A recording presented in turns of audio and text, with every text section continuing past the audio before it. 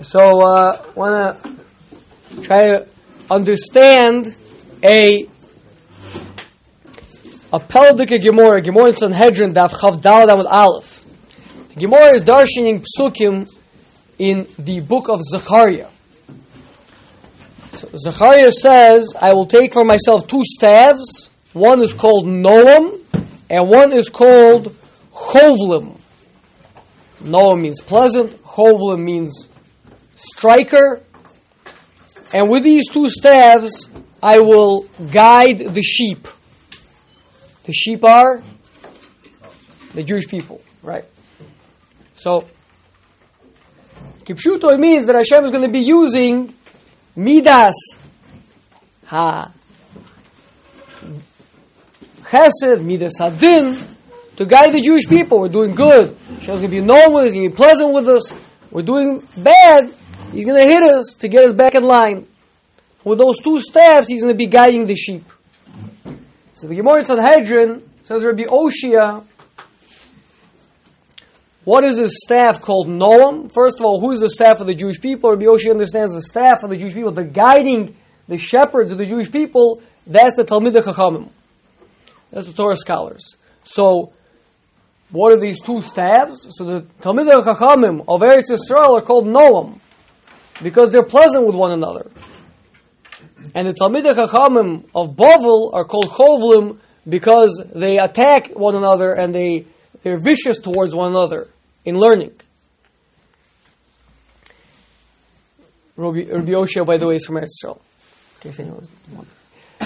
So Rabbi Yitzchak, who is also from Eretz Yisrael, learns out there's two psukim also in Sefer Zechariah. Two psukim that he juxtaposes. One pasuk talks about two olive oils, and the other pasuk talks about two olives. So he says that the olive oil that speaks to the Talmidei Chachamim in Eretz Yisrael, that they behave like olive oil to one another. Rashi explains it means that they illuminate the words of one another to bring out the beauty and the depth of the words of what the other person is saying. If your chavrusa is saying something, you say, "Oh, I'll bring a support to what you're saying, and look, we can even add this." And he says, "Yeah, and you're saying even better than me." And it's like this really wonderful, beautiful interaction. That's the Talmidei Chachamim in Eretz Yisrael, and the Talmidei Chachamim of Bavel are like olives to one another. Olive is the most bitter thing you can imagine. So they're so bitter to one another in learning that it's like the Yonah that when the Yonah wanted to show Noach how she would prefer the worst thing possible. She took a olive zayis, a olive from a leaf from an olive tree. So the Gemara is a pella. I mean, number one, no matter, even if you want to say Eretz Yisrael is greater than Bavel, right? The Talmidei Chachamim in Eretz Yisrael are greater than Talmidei Chachamim in Bavel. Alex, come sit down. But these old tzaddikim, these are all great people, right? Like, what's going on over here? They're attacking one another, throwing shtenders at one another, like in the middle of the Beis Midrash. It doesn't seem to be complementary at all. It seems to be negative. This is positive, and these are negative. And bitter like olives. Again, I mean, even if you can't be mayor the words of your chavrusa, but you don't have to attack him. Okay, Hamevin Yavin. So what's going? But then even a bigger kasha is that the Gemara Brachos when recounts a story that when Rav Kahana came from Bavel to Eretz Yisrael, so Rabbi Yochanan was so blown away by him, he said to the Talmidim, he said, "We thought that the Torah was ours, but now I see that the Torah is theirs." And in fact, the Gemara says that every time that the Torah was lost in Eretz Yisrael, it was restored by the Talmidei Chachamim of Bavel, right? After the destruction of the Beis Hamikdash, so Ezra came back and restored the Torah of Eretz Yisrael. Then, sometime later, again it was lost, and Hillel came from Bavel. Hillel Bavli came from Bavel and restored the Torah in Eretz Yisrael. And then, after the Churban Bayis Sheni, is Rabbi Chiyu Bonov came from Bavel to Eretz Yisrael to restore the Torah again. And what more proof do we need than the fact that the halacha is like the Bavli over the Yerushalmi? Right. So it comes out that the halacha is more, the Talmidei Chacham of Bavel are greater than the Talmidei Chacham of Eretz Yisrael. So what's going on? What does this Gemara mean to tell us? So, in beginning this week's parsha, One of the Morim tested fast to forget the Torah of Bavel. Rabbi Zera. Yeah. That's right.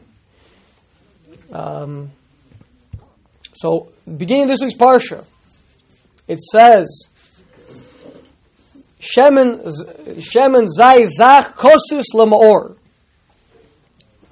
Rashi explains what's kosus. It means that the way that we're talking about virgin olive oil. The way you make virgin olive oil is you cut the olive and you press it. And whatever oil comes out, just by that, that's virgin olive oil. Then the non-virgin olive oil is when you take the olives and you grind them in the millstone and you extract all the olive oil from it. Right? That's a non-virgin olive oil. So the pasuk is telling us we need virgin olive oil. So the Mefarshim, the Mizrahi, the Gur Aryeh, they all ask, why do you need to tell me both, that I need virgin olive oil, limaor, for the menorah? Tell me one of the two and I'll understand the rest. If you tell me, bring olive oil, limaor, so I'll understand that it means virgin olive oil. Or the other way around, tell me virgin olive oil, I'll understand it means no more. Because it's nimshach better, it draws better. So they say, no, because you would have had a havamina that the Gemara learns that for monachas, it's better to use the ground up, the non-virgin olive oil. Virgin olive oil is bitter. Non-virgin olive oil has a sweeter taste. Because it's been ground up. Okay? So, these two olive oils, maybe in that lies the key to understanding what we're talking about. When the Maharal explains this Gemara in Sanhedrin, he explains that in Eretz Yisrael, everything is light, illuminated, everything is clear and good, and Yochavrus says good, and you see the beauty of what he's saying, and you add to it, and it's all very known, very pleasant, and good. But in Bavel, where you're in Golus, and you're in the darkness, and you're in confusion, and there's a lot more mistakes, and a tiyuft, and a kash, and an attack, and through that turmoil, through that fighting, through that process, that's called pilpul. And the pilpul of halacha, where I'm challenged and I have to say better, and then when I say better, he comes back and attacks me again, and I have to say even better still, and then maybe I'm proven wrong, you get through this grinding process, just like when you grind up the olives, the grinding up actually makes the olive oil come out sweeter. As opposed to the kind of more smooth, more natural, easier mahalach of Eretz Yisrael. And